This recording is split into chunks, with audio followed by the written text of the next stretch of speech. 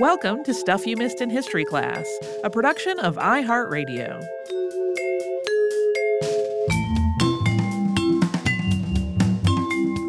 Hello and welcome to the podcast. I'm Tracy V. Wilson. And I'm Holly Fry. This past August, as I'm sure our listeners are aware, the United States marked the 100th anniversary of the ratification of the 19th Amendment to the Constitution. That happened on August 18th of 1920, and we really just didn't do anything to commemorate it on the show in any way, because we have talked about the 19th Amendment specifically and suffrage more generally a lot in the past. Plus, the 19th Amendment was important, but in practice, it mainly affected white and relatively affluent women. So it did not feel as much like it was a story we needed to tell yet again. And people also seemed way more conscious of this on social media this time around in terms of who the 19th Amendment actually applied to in practice. I saw way more people pointing out other later dates that related to voting rights for non-white women. And in some cases, this was about citizenship. Like, indigenous people were not considered U.S. citizens until 1924. And a lot of Asians couldn't become citizens until 1952. And then there were other dates that were more related to outlawing discrimination, especially through the Voting Rights Act of 1965. That's mostly discussed in the context of Black Americans, but it was more broadly framed to outlaw practices that were meant to deny voting rights to anyone on account of race or color. So all of those milestones that people had been tweeting when they were talking about the 19th Amendment, those were all familiar to me. But another one that caught my eye that wasn't was 1975, and that's the year that the Voting Rights Act was amended to include, in the words of the amendment, language minorities. And that was defined in this amendment as American Indians, Asian Americans, Alaska Natives, and people of Spanish heritage. And if one of those populations in a particular area gets to a certain threshold, then the voting material that's available in English needs to be available in that language as well. So the person that we're talking about today, to finally get to that, predates that amendment to the Voting Rights Act, but her work was directly tied to this idea.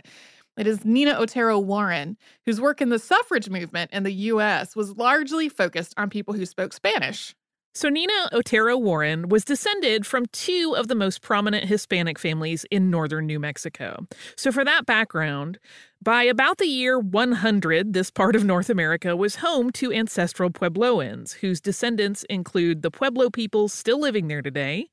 By about the 13th century, it was also home to Navajo and Apache peoples.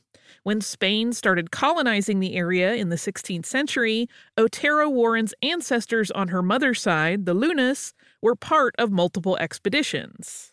This started with Don Tristan de Luna y Ariano de Castillo, who sailed with Hernan Cortez in 1530. The Lunas were also part of forces that were led by conquistadors Juan de Oñate and Francisco Coronado. Diego de Luna and his family were driven out of the region during the Pueblo Revolt of 1680, which we covered on the show back in 2014. They came back to the area with Diego de Vargas when he reconquered it in the 1690s. And then Otero-Warren's father's family, the Oteros, they arrived in New Spain from Europe in 1786. On September 16, 1810, Mexico declared its independence from Spain, starting the Mexican War of Independence, which lasted for just over a year. The Mexican-American War followed just over 35 years later, ending in 1848 with the Treaty of Guadalupe Hidalgo. Under this treaty, Mexico ceded a huge amount of land to the United States, including most of what became the southwestern U.S. This included the territory of New Mexico, which was established in 1850. This newly formed territory of New Mexico was home to indigenous people, some of whom had been enslaved under the Spanish Empire and then continued to be held in bondage in the decades and centuries that followed. These people and their descendants were known as Genízaros. This is a term that was initially used as a slur, but has been reclaimed by their descendants living today. There were also people of both indigenous and European ancestry who were known as mestizos, as well as enslaved and free Africans and their descendants. Slavery was legal in New Mexico under the Compromise of 1850, and it continued to be so until the U.S. outlawed slavery in all of its territories in 1862. New Mexico's elite, including Nina Otero-Warren's family, generally described themselves as Hispanos, focusing on their ancestral ties to Spain and their family's presence in the Americas dating back to before Mexican independence, rather than any connection they might have to indigenous or African ancestry or to Mexico. People describing themselves as Hispanos today might define that in a different way and much more broadly, though. In terms of things like the U.S. Census, people of European ancestry who had been born in New Spain or in Mexico were considered to be white. And Hispanos' emphasis on their Spanish heritage was also reinforcing this idea that they were white. But in practice, there were nuances within New Mexico's Spanish-speaking community, who as a group were also seen as separate from English speakers or Anglos. For the first few decades of the territory of New Mexico's existence, the vast majority of the population spoke Spanish or an indigenous language. At first, newly arrived Anglos generally tried to learn Spanish and assimilate with the local Spanish-speaking culture. But that started to shift when railroad lines into the area were finished in 1881, bringing a much larger number of English speakers to the area much more quickly. That's also the same year that Nina Otero-Warren was born. She was born Maria Adelina Isabel Emilia Otero on October 23rd of 1881. Her parents were Eloisa Luna and Manuel Basilio Otero, and she was born on the family hacienda, which was known as La Constancia. That was about 20 miles south of Albuquerque. In her childhood and her youth, she went by the name Adelina. The Lunas and the Oteros were very prominent, affluent families. Both of Nina's parents had been educated outside of New Mexico, Eloisa at a private Catholic boarding school in New York, and Manuel at Georgetown University in Washington, D.C., and at Heidelberg University in Germany. Much of the family's wealth came from sheep ranching, and they also owned vineyards, and a lot of land. Yeah, in addition to these ancestral ties going back to the initial colonization of New Spain, like they had a lot of money as a family. Nina was the Otero's second child and their oldest daughter, and tragedy struck the family before her second birthday. Two brothers from Massachusetts, James and Joel Whitney, had challenged the Otero's claim to some land. Each side was claiming that the other were squatters, and the case was making its way through the courts. The Whitneys were staying at a cabin on this contested property after they had evicted one of the Otero's cattle drivers from it. Manuel Otero went to the cabin with some other men to try to talk things through. It seemed like things were being settled amicably.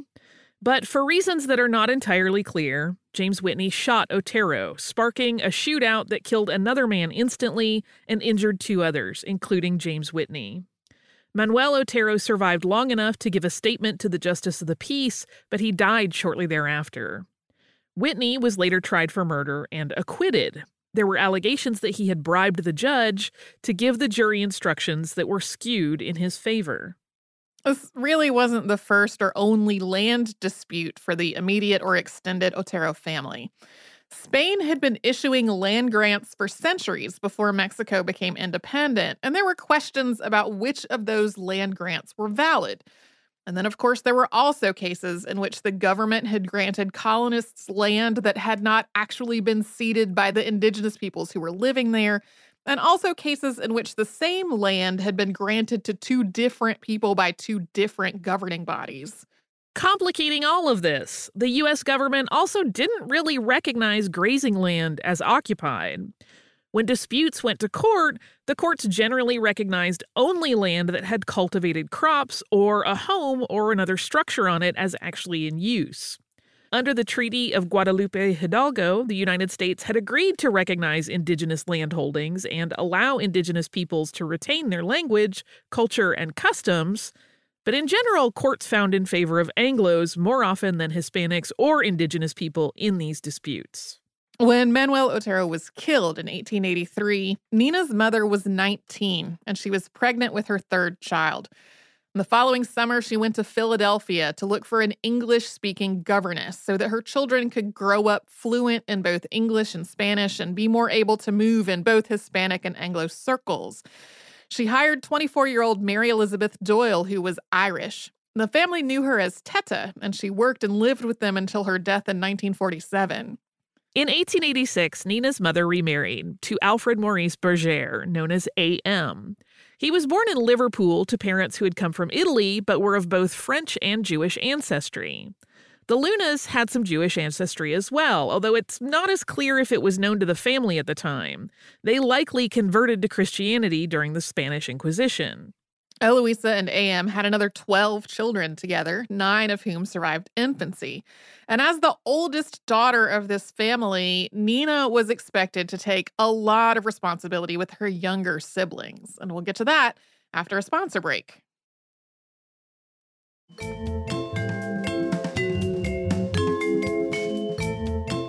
Nina Otero's mother and stepfather wanted their children to be educated, so Nina studied with private tutors before being enrolled in St. Vincent's Academy in Albuquerque. When she was 11, she went to Maryville College of the Sacred Heart, which is now Maryville University in St. Louis, Missouri. At the time, this was essentially a Catholic finishing school for affluent young ladies, and Nina returned home from there when she was 13. Nina lived under a clear set of social expectations. She had a duty to help keep the family home and raise her younger siblings, and one day she would marry and have children in a household of her own. But living on a hacienda also afforded her some freedom. She grew into an independently minded young woman, taking part in ranch life and helping to inspect the property on horseback. She also got some of her male relatives to teach her how to shoot. When she was 16, President William McKinley appointed Miguel Antonio Otero II as the territorial governor of New Mexico. Miguel Otero was one of the Otero's cousins, and he appointed Nina's stepfather to be a judicial clerk, so the family relocated to the capital of Santa Fe. Santa Fe was also home to a growing society of mostly Anglo artists, writers, and craftspeople. Within this community, Nina was soon regarded as witty, intelligent, respectable, and accomplished. She was also increasingly interested in social causes, something that had been part of her school instruction at Maryville College of the Sacred Heart. She was also following her mother's example in this. Eloisa was especially active in causes related to education. During these years, as Nina was growing up, the attitudes of the New Mexican Hispano elite were shifting, connected to an ongoing effort to pursue statehood. Outsiders especially viewed New Mexico as pretty backward, and there was a lot of stigma around speaking Spanish. So especially in cities, more people started building Victorian-style homes, using brick rather than adobe, and speaking English rather than Spanish. But at the same time, there were more and more Anglo newcomers moving into the area, thanks in part to aggressive advertising by railroad lines. So the Spanish language and Spanish and Mexican culture were becoming less prevalent and less respected, especially in more urban areas. Intermarriages between Hispanic and Anglo people were common and widely accepted during all of this, applying not just to Nina's mother, but also to Nina herself. When she was 26, she met Lieutenant Rawson D. Warren of the 5th U.S. Cavalry. They got married on June 25, 1908, and she went back with him to Fort Wingate, where he was stationed. A news article covering her wedding described her as, quote, very popular, very bright, charming, finely educated, and attractive, endowed with many graces of the heart, mind, and body, the descendant of one of the oldest and best families in New Mexico.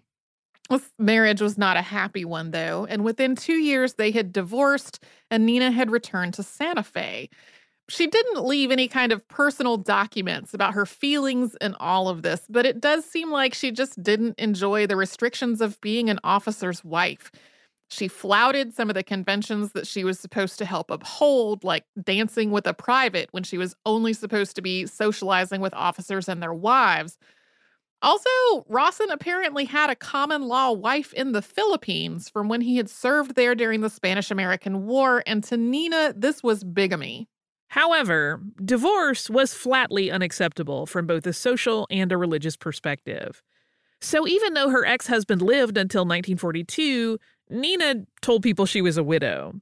She used her hyphenated surname for the rest of her life. Adding Warren to her surname disguised her divorce, and it gave her an added degree of respectability among Anglos.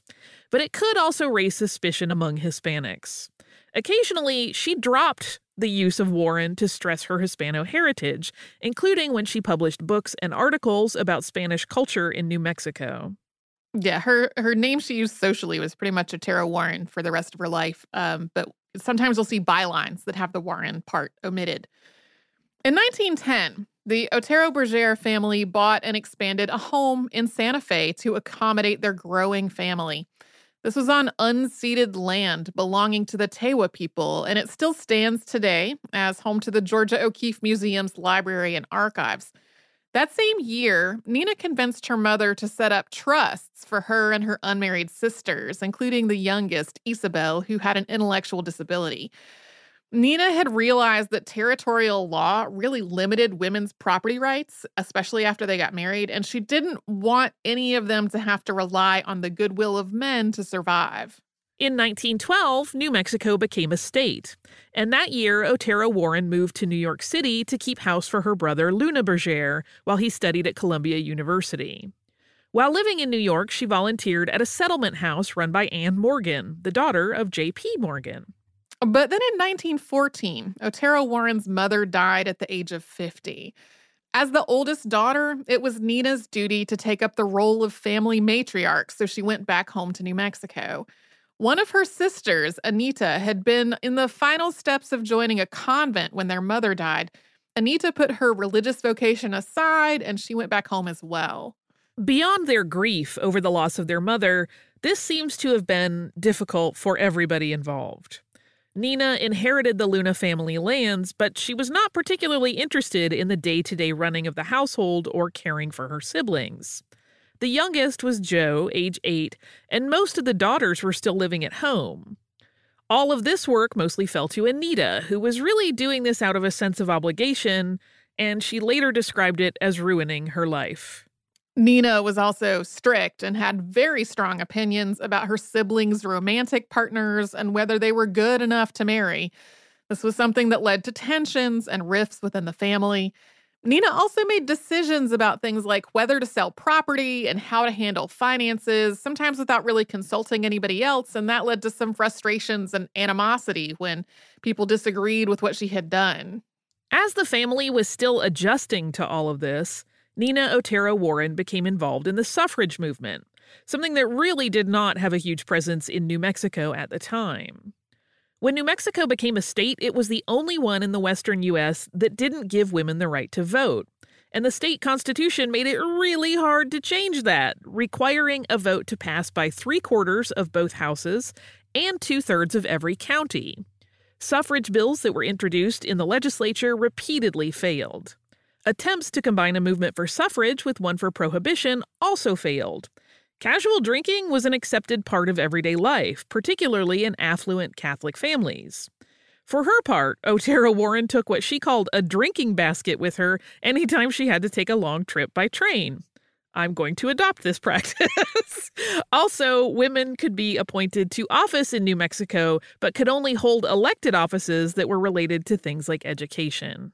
I tried to find a little more detail about exactly what was in this drinking basket, and I failed. But I'm imagining it as like a picnic basket, but with spirits involved, which might also be in your picnic basket. Right. Yeah, I don't know if you've ever seen those little tin kind of craft like kits so you can take them on your plane and do your mixed drink with them. I just envision a bigger version of that. So in general, there really was a lot of resistance to the idea of votes for women in New Mexico. There was just a lot going on in terms of culture and religion. This was especially true among Spanish speakers. So in the late 19-teens, Alice Paul sent Ella St. Clair Thompson, who spoke some Spanish, to New Mexico to try to organize. And after working with several Hispanic women directly, including Otero-Warren, Thompson asked her to lead up the New Mexico chapter of the Congressional Union, which later became the National Woman's Party. Otero-Warren did extensive work, especially among Spanish speakers, to rally support for women's suffrage, including making sure suffrage materials were printed in both English and Spanish. Although there were indigenous people involved in the suffrage movement, including people advocating for both suffrage and dual citizenship with the U.S. and indigenous nations, Otero-Warren's approach was really about outreach to the Spanish-speaking community. Otero-Warren's political and community work also went beyond the suffrage movement, and we will get to that after a sponsor break.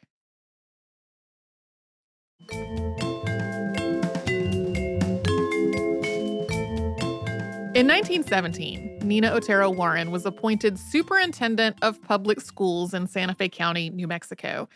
The position became elective in 1918, and at that point, she was elected and then reelected, defeating male candidates to do so. She was 37. This made her the youngest school superintendent in the state at the time.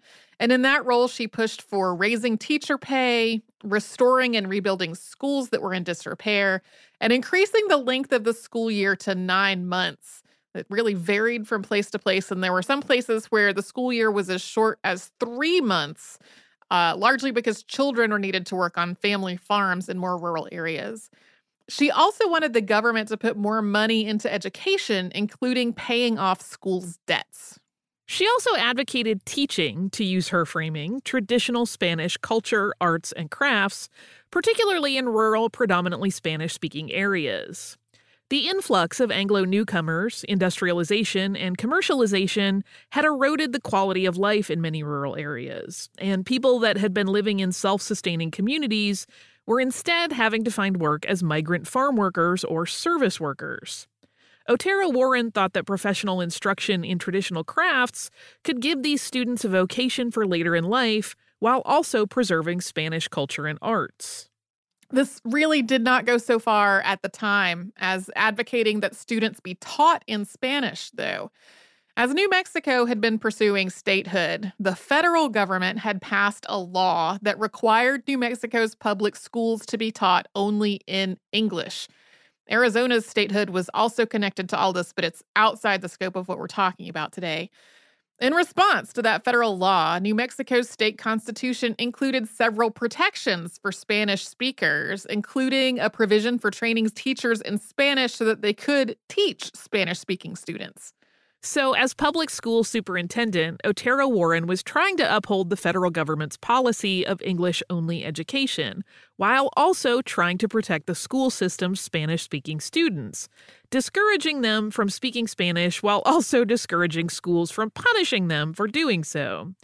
In her words, quote, "It is to our best interests that we become educated according to the standards of the nation. It has, for us, its distinct advantages, its definite protection."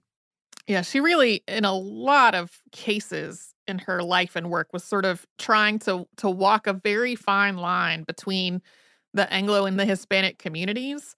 She evolved in some of this, which we're going to talk about later, but this was a case where it really seems like she was trying to do her best to serve all of the interests that were placed on her.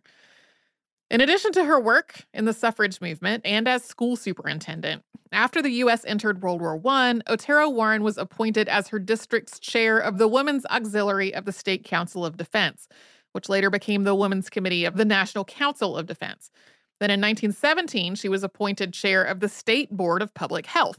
In 1919, Congress passed the 19th Amendment to the Constitution, and Otero-Warren shifted the focus of her suffrage work from changing the law in New Mexico to getting the state to ratify the amendment, something that would only be possible with support from the Spanish-speaking community.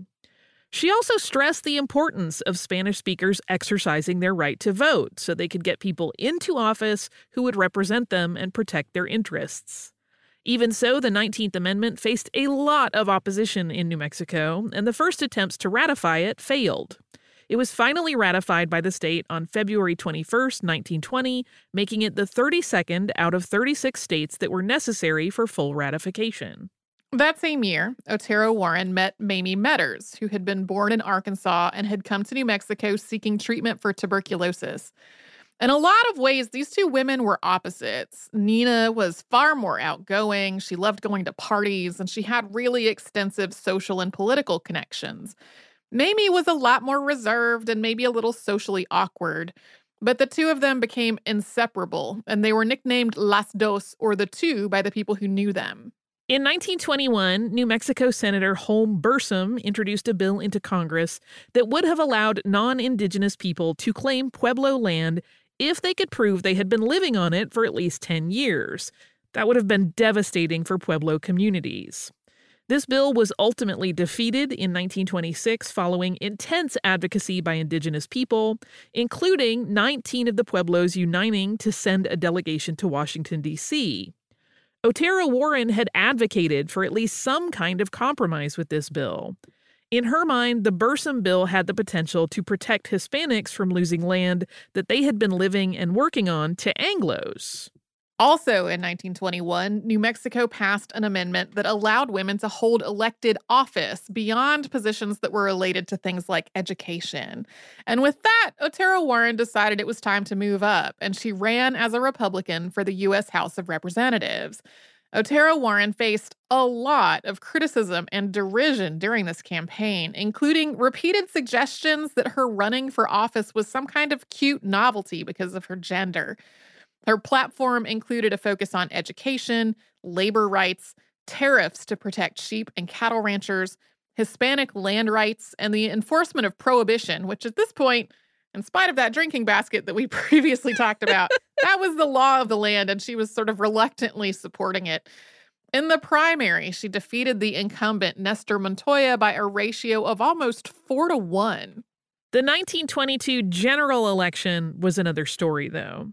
Late in her campaign, her cousin Miguel Otero, the one who had previously been territorial governor, publicly revealed that she was really divorced and not widowed.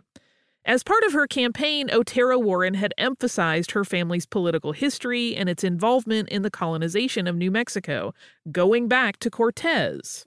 And her cousin apparently felt slighted that she had not included him in the roster.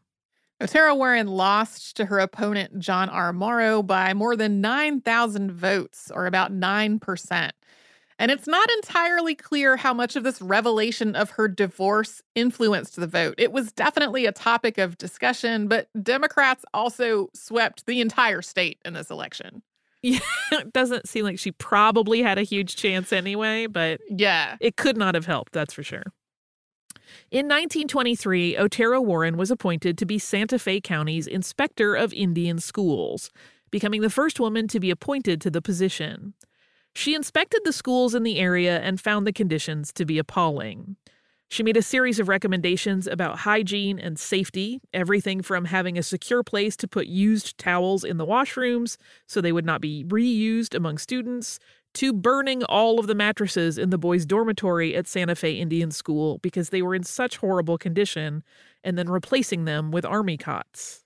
Otero-Warren was also really critical of the boarding school system itself. That system had been established to force indigenous children to assimilate with white culture and to separate them from their own cultures. We have covered that in a previous two-parter on Fort Shaw Indian School and specifically their girls' basketball team. Otero-Warren wrote of this boarding school system, quote, "The Indian child trained in modern schools has little in common with his parents when he finishes. He must be taught to appreciate the history and traditions of his own race, and thus inspired to continue the native arts of his own people, as well as acquire a new type of learning. When he finishes school, he should feel closer to his own people and desire to help them. Leaders and teachers should be developed from their own race." There were some similarities between Otero-Warren's approach to the boarding schools and her approach to Spanish-speaking communities as school superintendent. She agreed with the prevailing view that both Indigenous and Hispanic children needed to learn English and, to at least some degree, to assimilate with the Anglo world. But she also thought that their languages, cultures, and traditions should be taught and preserved.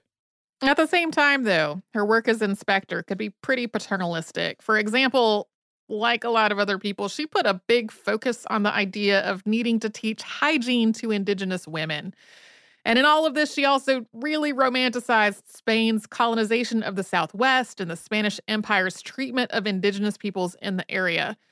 Like, she really seems to have understood that Hispanic people living when she was were basically being colonized by Anglos who were coming into the area. But she never seems to have quite made the connection that her ancestors did the same thing to the Indigenous people who had already been living in the area. All of that said, though, her criticisms of the boarding school system were not particularly popular to her bosses, and she was in this position for less than 2 years. In 1927, Otero-Warren got into a dispute with state school superintendent Lois Randolph. Otero-Warren had started working as the local sales rep for a textbook publisher, which violated a school code that had been passed in 1925. Although the school board ultimately exonerated her, she decided not to run for re-election afterward. She didn't stop advocating for Spanish-speaking students, though, and she became more of an advocate for bilingual education instead of focusing on teaching English. This included applying for a grant from the Laura Spelman Rockefeller Foundation, and her letter for this read in part, quote, "The Spanish American has met the fate of all small colonial groups. Namely, he has suffered from the inability to compete economically or industrially with the overwhelming odds of the standardized commercialism of this country. In an effort to preserve the Spanish American people and their culture, I feel this can be best accomplished through education." She went on to say that, quote, "The standardized methods adopted from the English-speaking schools to a large extent have discouraged and subordinated every semblance of Spanish culture in the educational life of the Spanish-speaking native people." Otero-Warren had always kept herself very busy, and after her tenure as school superintendent was over, she looked for another challenge, this time homesteading. On March 17, 1930, she and Mamie Medders each filed homestead applications on adjoining parcels that totaled more than 1,200 acres about 15 miles outside of Santa Fe. To finalize their claim on the land, they had to live there for at least 5 months of the year for 4 years, fence the property, irrigate it, and build homes. Otero-Warren also spent some of those years writing a book. This was Old Spain in Our Southwest, which was published in 1936. She wanted to document the society she had grown up in, one that she saw as disappearing through assimilation with Anglo culture. And the resulting book is both a romanticized look at life on a New Mexican hacienda, including local folklore, and then also a testament to a culture that had been lost in what amounted to a second wave of colonization in New Mexico. On September 6, 1935, the Las Dos homestead officially belonged to Nina Otero-Warren and Mamie Medders. It became a retreat both for family and for friends who came for weekend visits or even longer. By that point, Otero-Warren had also helped Cleofas Jaramillo found the Sociedad Folclórico de Santa Fe, which was meant to help preserve the Spanish language and Hispanic folk traditions in New Mexico, as well as try to dispel negative stereotypes and to offer training in arts and crafts. That year, she also became the literacy director of the Civilian Conservation Corps, where she focused on bilingual literacy education. In 1936, the College of the Sacred Heart awarded her an honorary baccalaureate, and in 1937, she became supervisor of literacy education for the Works Progress Administration. In 1939, Otero-Warren's stepfather, A.M. Berger, died, leaving her essentially as the head of the household.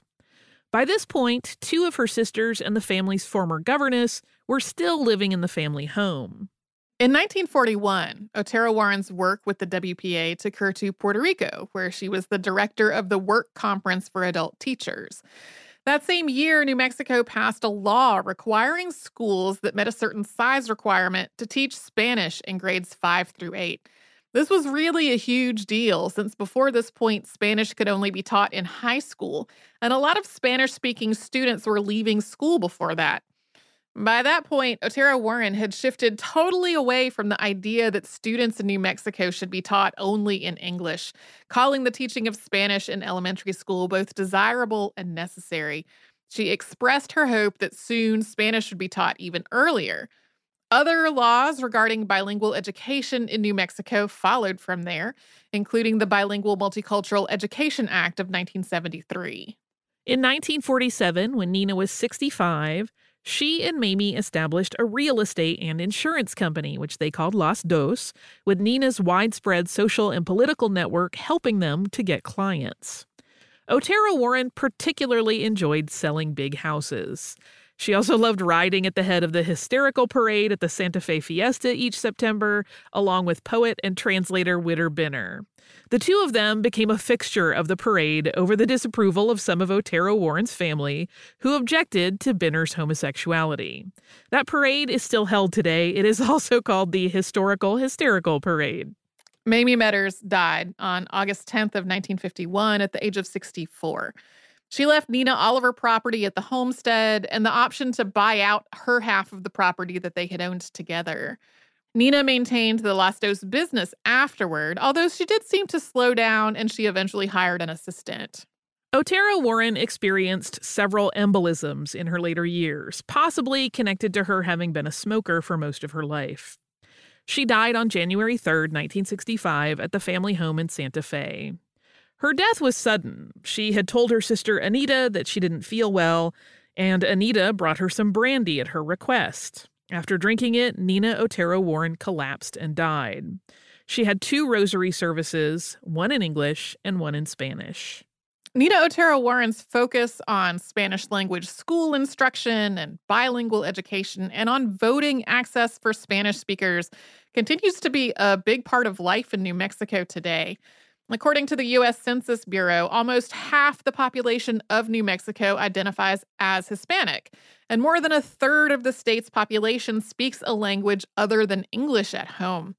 In 1989, New Mexico passed an English Plus resolution, which read in part, quote, "Proficiency on the part of our citizens in more than one language is to the economic and cultural benefit of our state and the nation, whether that proficiency derives from second language study by English speakers or from home language maintenance plus English acquisition by speakers of other languages." So that is Nina Otero-Warren.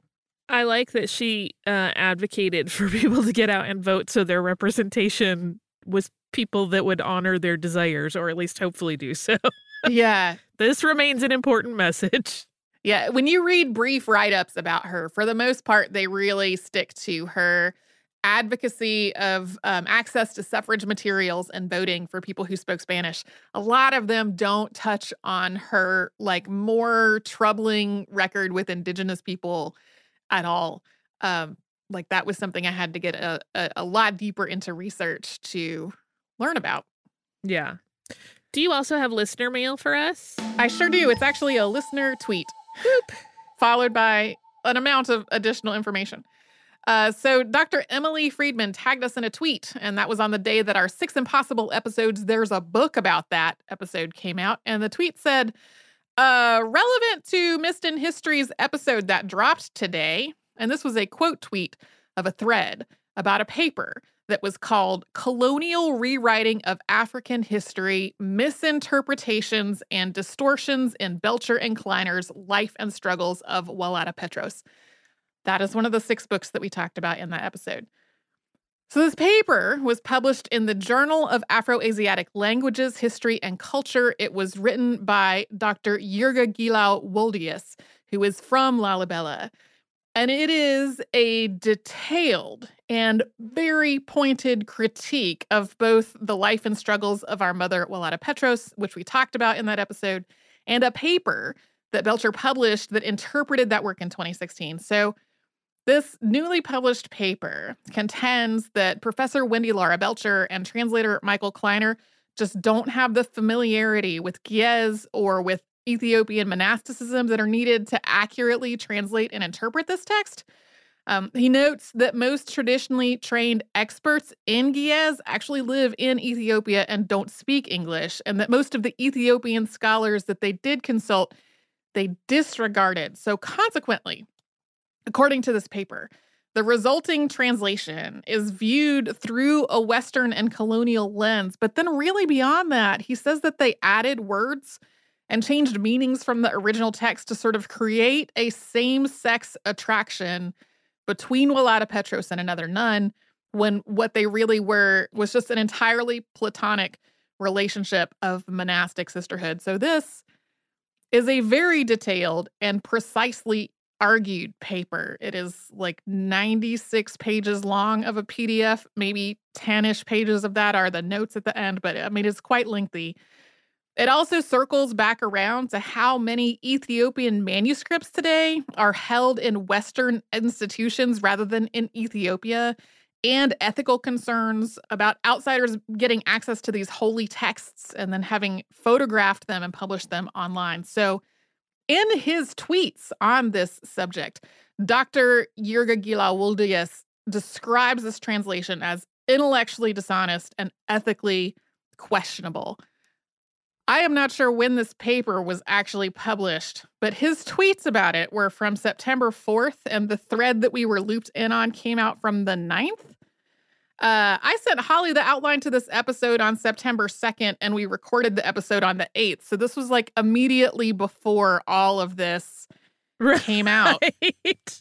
Clearly, I would not have been recommending this book in the episode had I had all of this other perspective at the time. It was something that was frankly very surprising to me based on the reception that the book got at the time. I knew there was some controversy about it, but as I understood it, the controversy was about like a misinterpretation of what Belcher was saying, not the contention that Belcher had like added words that were not in the original text. Right. Right. That's a whole other thing.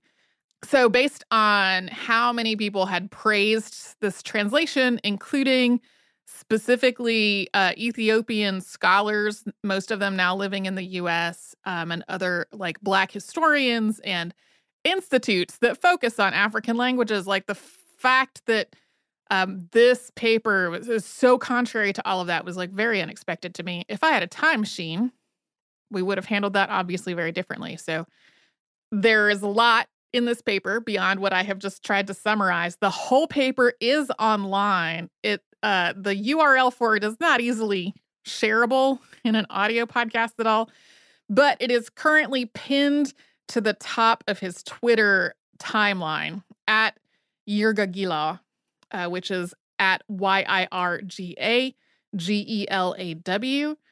So thank you to Dr. Emily Friedman for tagging us into this tweet.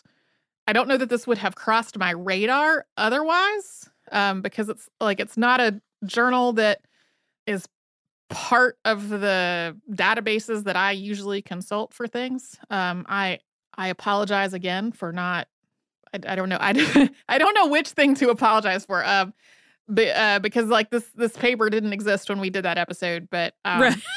It's. I also feel like, did I miss something in the research that I was not aware of having missed until reading this paper? So, working on stuff that is that far out of our own experience can be complicated for this reason. So, thank you again to Emily Friedman for tagging us in that tweet. If you would like to write to us about this or any other podcast, we're at historypodcast@iheartradio.com. Then we're all over social media at Missed in History, which is where you'll find our Facebook and Twitter and Pinterest and Instagram. And you can subscribe to our show on the iHeartRadio app and Apple Podcasts and anywhere else that you get your podcasts.